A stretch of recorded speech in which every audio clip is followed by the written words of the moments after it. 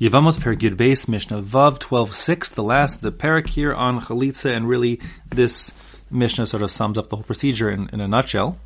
So it says, Mitzvahs Chalitza. The mitzvah of Chalitza is done as follows. Ba'hu v'yivim to lebezdin. Step 1, the two of them come to the bezdin. Vehen mesiyan lo eitza hogenes lo. And the Dayanim now will consult with this man, the would-be Yavam, and they'll discuss with him, to give him good advice, whether it makes sense for him to do Yibum or Chalitza. Again, the assumption here is that Yibum is ideal, but there are plenty of reasons why they think this is just not a marriage made in heaven, and he really should do Chalitza instead. That would be in her or his or both their best interests. Shnei Amar, the basis for this pre-Chalitza consultation, is the pasuk says, V'karo lo ziknei iro v'dibro elav. The elders of the city will summon him and speak with him. Now, assuming they're going through with the Chalitza, Vihi Omeres, she then will say, and now she's saying these words based on their prompting. They're being makri her. They're actually going to say for her, like word for word, repeat after us, and then they'll tell her one word and she'll say that word out loud and so on, because that's the required procedure. It must be done in Hebrew, as we'll see in a moment, exactly in these words, as the psukim require.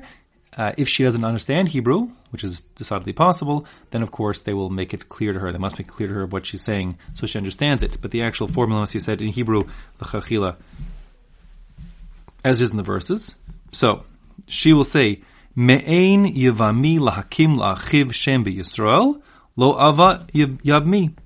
My brother-in-law refuses to establish a name for his brother in Israel. He will not marry me.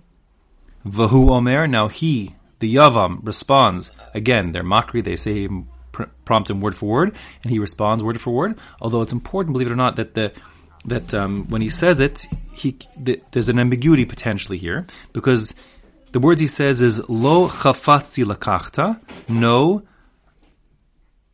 Lo means no, of course. Chafatzi, do I desire lakachta, to take her? No, I don't want to take her, in other words.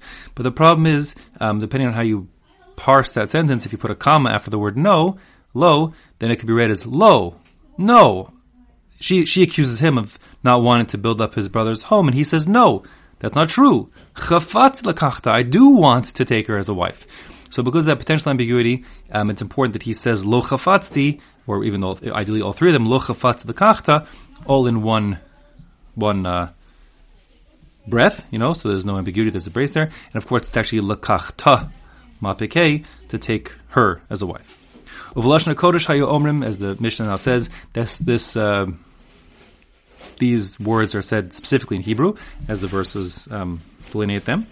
And then, after they've both said these two things, v'nigsha yevimto elav, she, the widow, approaches him, le'ene hazakenim, in front of everybody there, the zakenim, the bezdin, v'chaltza na'alo me'al raglo, and then she removes the shoe from his foot, right? And, meaning untying it also. Don't forget that it's me'al means even like the leg also, the lower leg, below the knee. So she takes that shoe off, and then v'yarka b'fanav, she spits on the ground in front of him. Now, rok hanira l'dayanim, it has to be a spit that the dayanim witness. So that means she has to gather like a good amount of saliva in her mouth so that it's visible to them. And ironically, but she doesn't have to like sort of spit fast on the ground. She actually kind of let that glob of saliva, roll out of her mouth nice and slowly and like kind of drip to the ground. Because the point is, they need to see it come out. That's a requirement. They see it le'enei hadayanim, so therefore they have to see it. And then after she does that, va'ansa, she now responds to his refusal.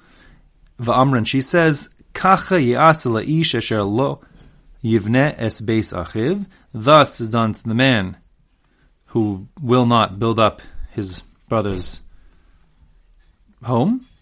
End quote. Now there's the parsha has another verse to go, but the Mishnah here says ad kan hayu makrin. That's all they make her say. That's it. Now ukeshe hikri Rabbi Hurkanus tachas ha'ela b'kfar etam. Now when Rabbi Hurkanus was running his bezdin, tachas ha'ela underneath the either means pistachio tree or a terebinth tree, b'kfar etam, in the place called kfar etam. V'gamares kol parsha. He required that they also say that extra pasuk, meaning they make her recite to the end of the parsha and chalitza, that pasuk yud, which says, V'nikra shmo b'Yisrael beis chalutz hanal. She actually should say that. And that is how they do it. Lahalacha. Chuchzaku lios gomrim kol parsha. So he, as the Mishnah says here, ensured that they said the whole parsha out loud, even that last verse, like I just said. V'nikra shmo b'Yisrael beis chalutz hanal. Mitzvah b'dayanin, v'lo mitzvah b'talmidin. Now the mitzvah of actually declaring him chalutz hana'al, the one whose shoe was taken off, is a mitzvah, says the Tanakama here, on the dayanim. They should announce chalutz hana'al, the shoe has been removed, of this guy is the shoe removed guy, but it doesn't need to be recited by everybody, not the talmidim, not the onlookers, it's just the bezdin themselves.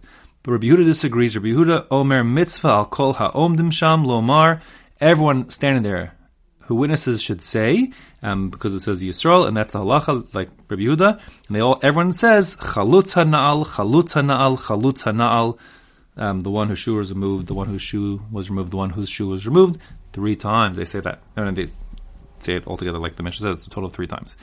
Now, really Mikra didn't want to be enough, but because this is like a public proclamation, we want the word to get out, we want it to have the force of like as a bezdin, like, you know, declaring something, and that's typically done by the bezdin repeating 3 times to sort of add force and publicity to their words. So to the proper practice, the chachila is that everyone in attendance announce loudly chalutz hanal 3 times, and that'll be the din l'halacha.